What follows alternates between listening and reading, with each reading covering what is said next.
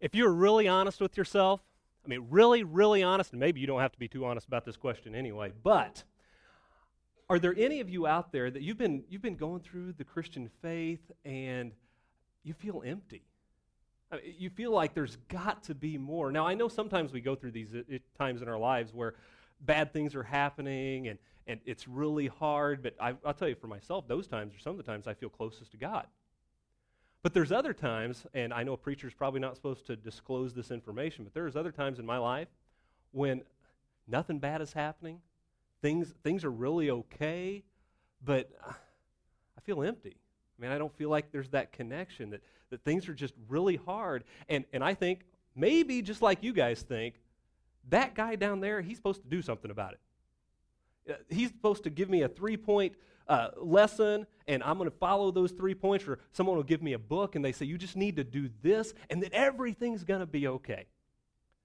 And I've done that, and things were worse. Things were harder, and I felt even more empty. And so the sermon today, what I'm trying to get out today, is that maybe we're looking at it all wrong. Maybe there's something more what's going on. And here's my little disclaimer. This is me setting myself up for failure right now, okay? This sermon I'm going to preach is probably the most important sermon that I've ever preached or ever will preach.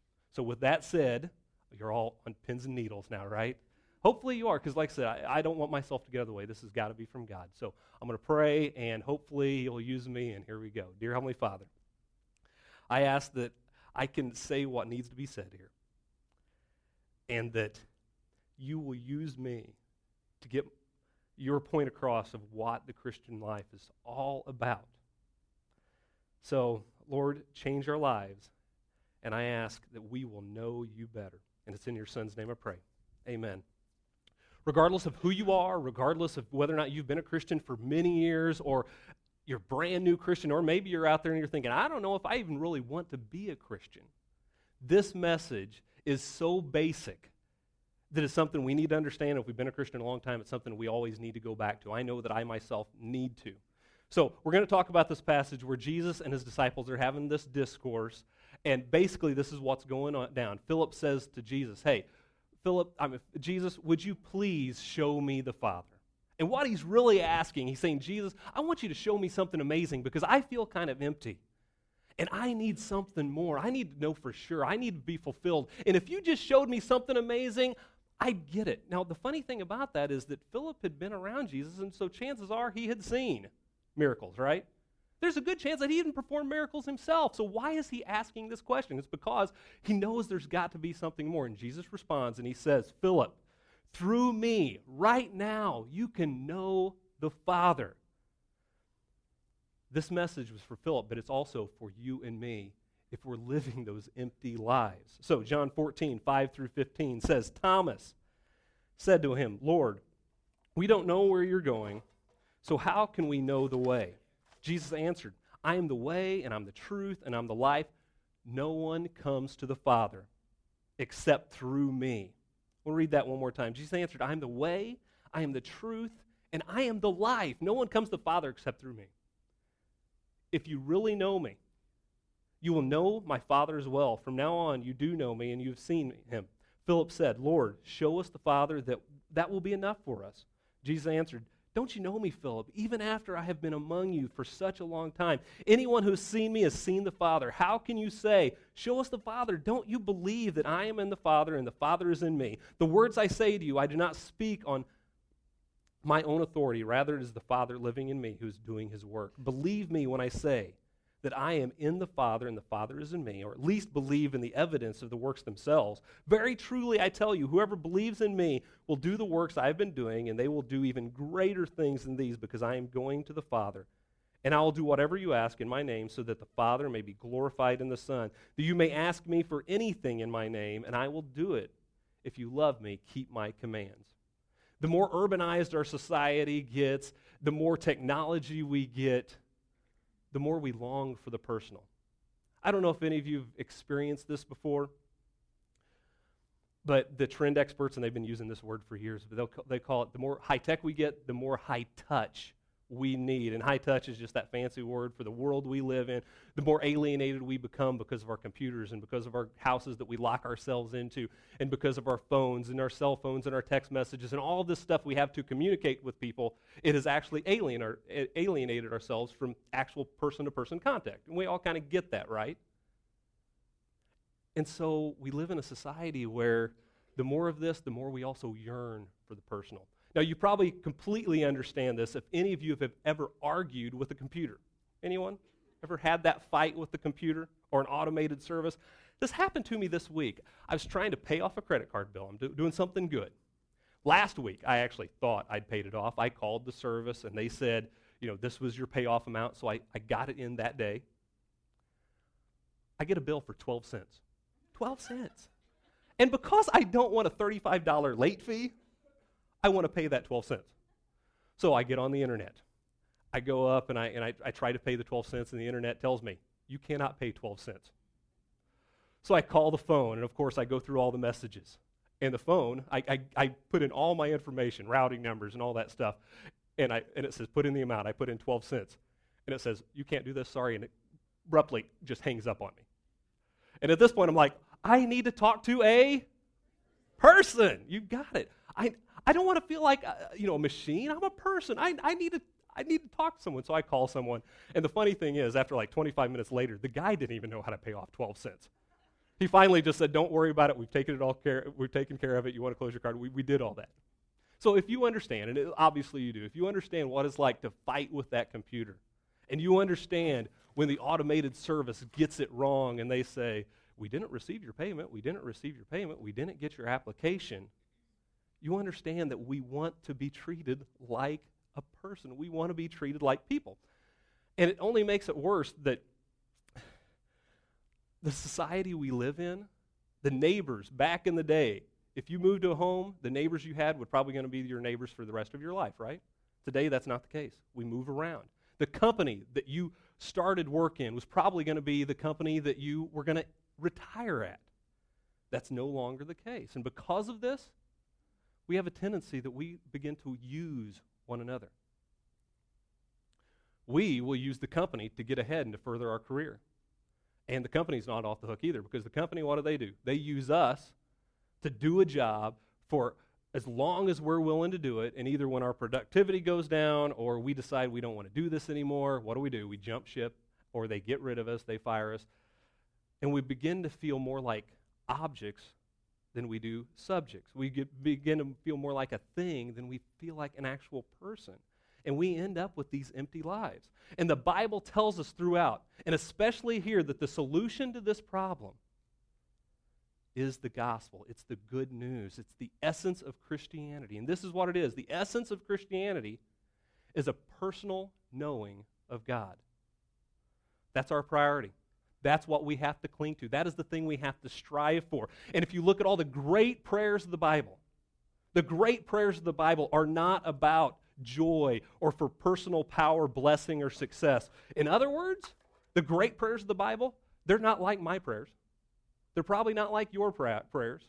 Because what do we pray a lot about? The prayers we shoot up are about, please do this for me, God. Please bless me, God. Please make me more comfortable, God. Those aren't the subjects of the great prayers of the Bible. The subject of the great prayers of the Bible are for what?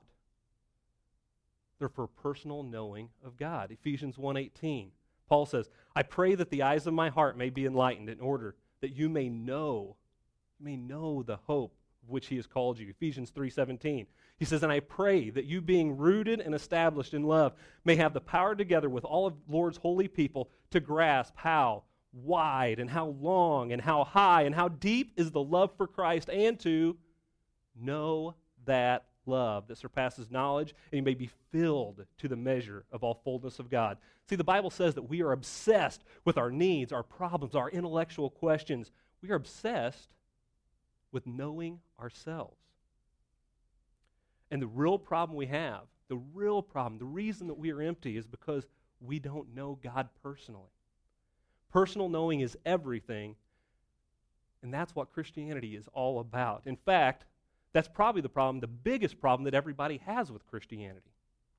And this passage teaches us three things. Number one, that knowing the Father, it's the hub, that is the central idea. Number two is knowing the Father, it can be troubling. This personal relationship can be hard, and it causes all sorts of problems that we have in our lives. And I'll get to that, and I'll explain that a little later. And then the big question, how do I know if I really know the Father? So number one, here's our big point. Knowing the Father is the hub. Knowing the Father is the central idea. And this idea obviously is really simple, but it is extremely important. In this passage, we read Jesus saying, Philip, have I been with you for so long? Have I been there? You've been around me. See, what Jesus is saying is that it is possible. It's not just possible, but it is very, very, very, very, very normal to know everything that Jesus has ever taught, to be extremely involved in Christian activities, to be feeding the hungry, to be healing the sick, and to miss the point. See, Philip, he was on the inside.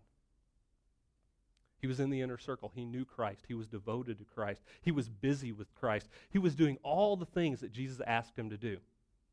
That Jesus says to him.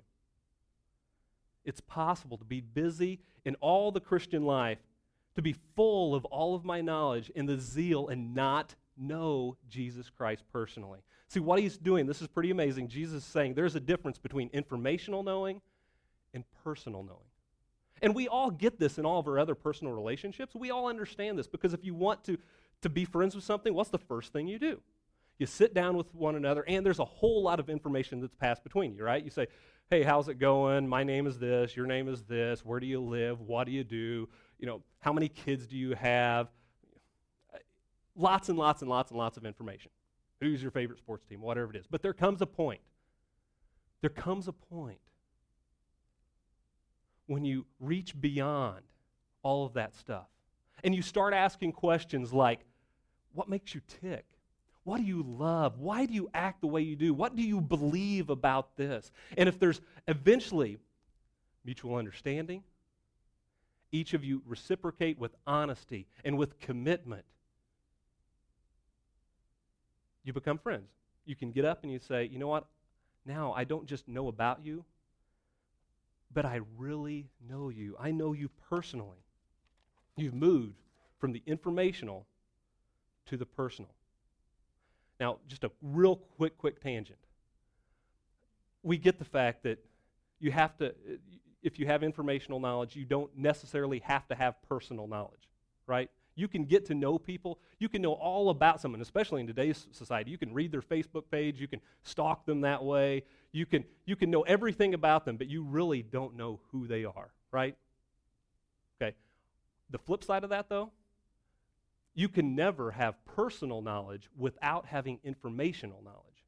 If you really, truly want to know someone, you also have to know about them. Does that make sense? That is why next week we're going to start this series called The Story. That's why this church, we encourage you, I want to beg and plead with you to read your Bible because you will never have a personal relationship with Christ without knowing about him first. Does that all make sense? Now, the whole point of what I'm trying to get at is we really want both. Okay, we want both. So you can have informational without personal, but you cannot have personal without informational. Bottom line is John 17:3. Now, this is eternal life, that they know you, the only true God, and Jesus Christ, whom you've sent. What Jesus is saying is it's not just a point of life to know God, but it is the definition of life to have a personal relationship with him. It's what we were built for. It is what we were designed for. Even in the Old Testament, it talks about this in Jeremiah 9:23. This is what the Lord says. Let not the wise boast in their wisdom, or the strong boast in their strength, or the rich boast in their riches. But the one who boasts should boast about this, that they have an understanding to know me. Imagine if you were the smartest person in the world, every university wanted you on their staff, every government wanted you on their think tank so that you could advise them in their decisions. Or imagine if you were a national treasure and that you were the most amazing athlete in the world and they cherished you, your country cherished you, or that you were the heir of $5 billion. How would that change your life? Would that give you satisfaction? And I'm here to say that Jeremiah and myself, no.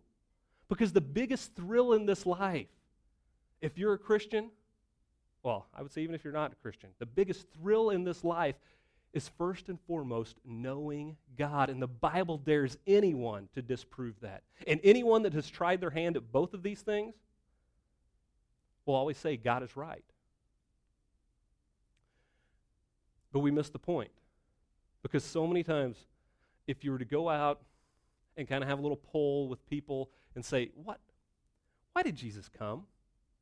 Some would say, he came to show us how to live. Or others would say, he came to die for us so that our sins would be forgiven. And you know what? Those things are true. But if you ask Jesus why he came, he would show that those answers have missed the point. People say, this is what it means to be a Christian. This is a person who worships God. They acknowledge God in all their life. Someone who tries to live on this higher plane. Someone who goes to God when they have trouble. Someone who gets inspiration from the Word of God. You know, those aren't bad things, but Jesus would say to you, you have missed the point entirely. Jesus said, I came, I died, I was resurrected, I've gone through the heavens, I'm seated at the right hand of God, and I did all of this so that you could know the Father. That you could know him personally. Christianity is ultimately about a personal relationship with God. And this leads us to our second point, is that can be troubling because that can change who we are. I think so many times that it's so much easier to make Jesus an ideal. Because if he's not a person, then, you know what, I can think about it, I can look at it as a philosophy, but I don't really have to change. Because personal relationships, they change us, don't they? Instead, we want to ask Jesus questions. We want to have our needs met. And we'll say, you know what, God, I've got all these questions, and I don't really want to come to you until I have all my questions met. Or, you know what, God, this is just so demanding, and I'm struggling with that. Or, the big one I hear a lot, I don't like Christianity, and Jesus, I don't like you because you're so exclusive. But I would say the real problem is that Christianity is so personal. And that bugs us, and it bugs us so much. Because that's the essence of his teaching, and it is the hub. And that precedes anything else that we're supposed to do. Who do you think Jesus is? That is the question you have to answer. What are you going to make of Jesus? Will you have a personal relationship with him? And the New Testament will not speak to you about anything else until you answer that question. It's not going to speak to you about how you're going to live your life or answer your intellectual questions or how you're going to get your personal needs met. It continually will say, first things first. What are you going to say about Jesus Christ and how are you going to treat him? And this bugs us because we have got questions. Questions like, you know what, I really want to be a Christian, but why does God allow so much evil in the world? Or why did this happen in my life? All these bad things are happening in my life and my family's life. And it just, God, why is this happening? If you were really God, why would you allow that stuff? Or what about those people that have never heard about Christ? What are we going to do about them? What's Christianity going to do about my politics? How do you turn the other cheek? That makes no sense. God, please answer all these questions. But the New Testament is so focused. If you read through the New Testament, it'll say none of those questions will be answered until you first decide, what are you going to do with Jesus Christ? Are you going to have a personal relationship with him? Do you accept that he is the Son of God, the High King of heaven? And if you do, have you been willing to move from the informational to the personal? Have you been willing to say, Jesus, you have got to be the central person in my life? And the Bible says until you decide whether or not what Jesus says about himself is right or not, until you have that personal connection, none of these other questions are really going to matter. And we say, but I still have them. I still have these intellectual questions. And here's the key, guys. If the Bible were primarily a philosophy, we could go to those questions first. But it's not. And you might say, well, I still have needs. And I'm here to say, if the Bible were primarily a therapy, we could go to the Bible first. But it's not. It's a personal relationship. And we understand this with every other interaction we have with people. So why don't we understand that with God? In our marriages, there is a whole lot of business that goes on in a marriage, right? A whole lot of these bills need to be paid, this person needs to go here, the car needs to be fixed, the house needs to be cleaned. But what happens, and chances are this has happened in your marriage, your wife, your husband, usually it's probably the wife, she'll come up and say, you know what, I know we have all this stuff to do, but something's not right. Something's not right in our relationship, and our relationship needs to be fixed. And all that other stuff, how important is it then? It's not. It's because the personal comes first, and we understand that in every one of our other relationships. So why don't we understand that with God? The Bible has stuff to tell us about society, about philosophy, about psychology. It has answers for our questions. But Christianity is first and primarily about coming to a personal relationship with Him. And you might ask, okay, Brian, okay, you've hit this hard. I get that. But he's not here. I mean, he's not a physical person that I can see. And so that can be troubling. That can be hard. And this is what I would suggest for you to do. I would suggest that you read Matthew, Mark, Luke, or John, and just try to read them as fast as you can, to get an idea of his tenderness, to get an idea of his strength, to get an idea of who Jesus really is, because I think sometimes we get in this habit of just picking apart Scripture, and then we reflect on it instead of just trying to get to know the person. And then after you've done that, second thing I'd say is pray to God. Be honest with Jesus. And go to Him and say, Jesus, you know what? I'm struggling with this whole idea of you being a person that I can talk to, a person that I can have a relationship with. Of course He's God. But He came here to earth as a person for a reason. And if He truly is who He says He is, and who I believe He is, He'll answer you, because there's never a relationship that does not have full disclosure. There's never a relationship that does not have honesty. And God is asking you to be that with Him.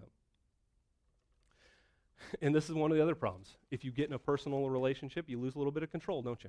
Maybe a lot of control, and we don't like to lose that control. We don't like to look silly. They might ask us to do things that we don't really like. And in Christian faith, it might be, I don't want to go help those poor people. I don't want to be baptized. I don't want to, change how I am. But we change for other people. And why would it be any different from Jesus Christ? Why does He ask all these tough things? Why is Jesus so exclusive?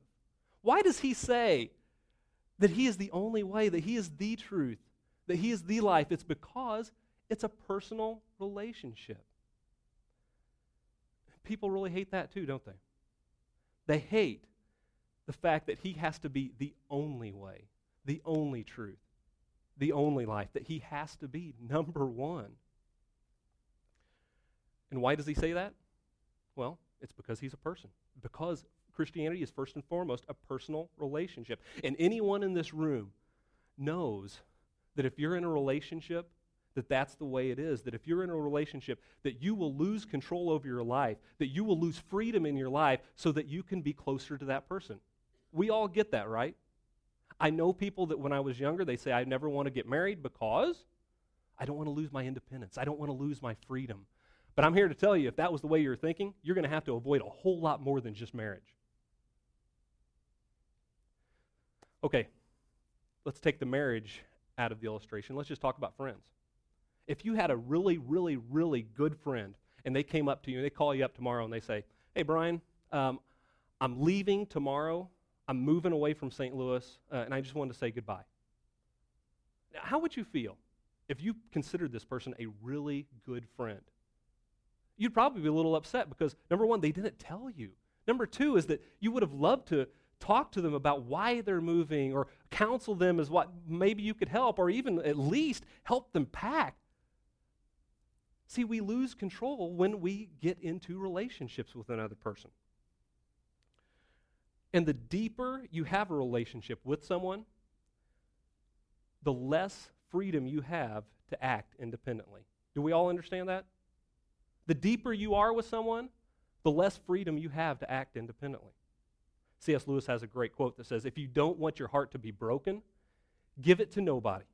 But then it will not be broken. It will become unbreakable, impenetrable, and irredeemable. Yeah, sure, you can live that. I want to live free and I want to live independently, but what's going to happen? Eventually, you're going to lose control of your life anyway because your heart is going to become so hard. You know that there is no way to get into a relationship with someone here on earth without losing some of your freedom to them. You know that, right? We all understand that. So why does it surprise you that to get into a relationship with the great person that has ever lived on this earth, the God of heaven coming down into flesh, why would it surprise you that it would be any different to have a relationship with him? And that's why Jesus Christ can say, I am the way, I am the truth, and the life. There are no in-betweens. And I want to just hit on this one more time because it is so important. How can Jesus say, I am the only way? Because we all know, heard stories that, the really good Buddhist, he's a really good guy, or that person that has no religious affiliation at all. And they would give you the shirt off their back. They're extremely nice people. They're very charitable. They will do everything in the world for you. What about those people? Surely God would, say something to them. Well, if Christianity is first and foremost about a personal relationship, it changes, doesn't it? Because if you were to go up to someone and say, hey, you know what? I think you're awesome. Let's hang out sometime. I'd like to get to know you. I'd like us to go from information to personal. And they say, great, that sounds amazing. Let's go hang out for coffee sometime. And you say, no. We're going to do it right here. We're going to do it right now. What's going to happen to that relationship? So you get into relationships from the inside out. And in fact, what we'd be doing, we'd just be using them. Okay, these guys have not made an appearance for quite some time, and they've not come to the movie theater, but I'm going to do one more illustration. We have an amazing athlete. This guy, his dress, you wouldn't expect he was such a great athlete, but amazing athlete. He's great. Look at his muscles, and there he goes. And all the girls that he's ever met, they have swooned over him. But he sees this little lady, and he falls deeply in love with her as she's scratching her nose. And he says, you know what? I would love to get to know you because I could see this going somewhere. And she says, that sounds amazing. You're cute. I'd like to get to know you too. And he says, well, hey, I'm a great athlete. And she says, well, I don't really know the difference between a hole-in-one or a touchdown. But I really like, I'm losing my accent here, sorry. I really like, I'll just say it this way, I really like literature. She loves literature. That's what she desires, and that's what she gets into.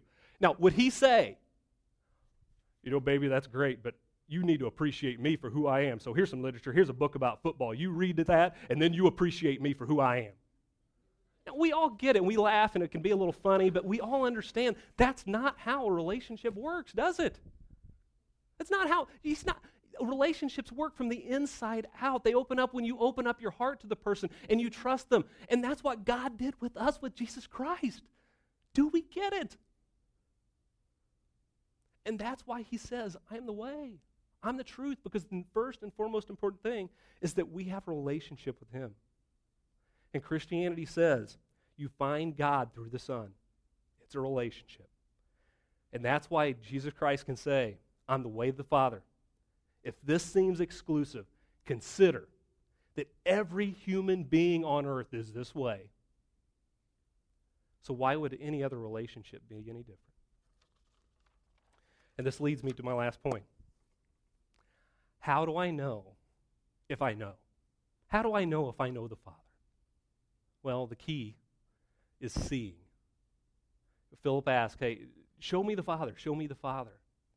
And I've always thought, well, sure, it'd be easy for Philip because, he can see Jesus right there, but that's not the word Jesus used. In the Greek, the word when Jesus says, when you have seen me, what he's really saying is that when you're doing a math problem or you have an issue or something, and they say, hey, here's the answer, and you say, oh, I see.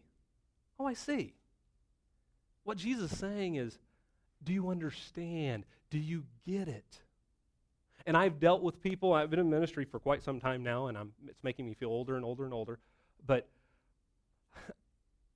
I have seen kids, I've seen adults, I've seen people that have been in church for for as long as they can be in church.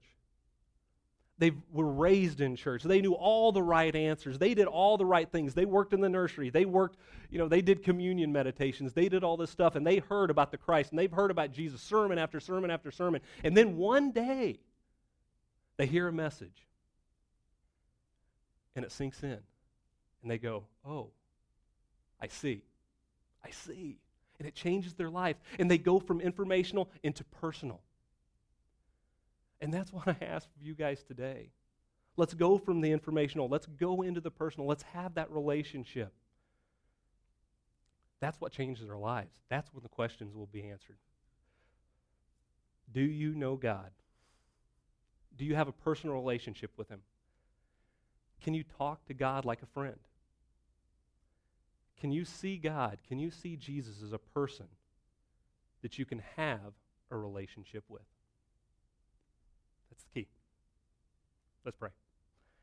Dear Heavenly Father, I know that sometimes this can be hard. I know that I struggle with it sometimes, and I need to keep being brought back that you are a person that I have to have a relationship with, and that I've lost freedoms, and I've lost my ability to act independently because I love you so much. And because I'm in a relationship with you, it's going to be the biggest thrill of this life, but on the other hand, I have to live for you. And I have to think of you first. And if there are people out there that are struggling with this, God, I ask that you make yourself personal to them as well. And it's in your Son's name we pray. Amen.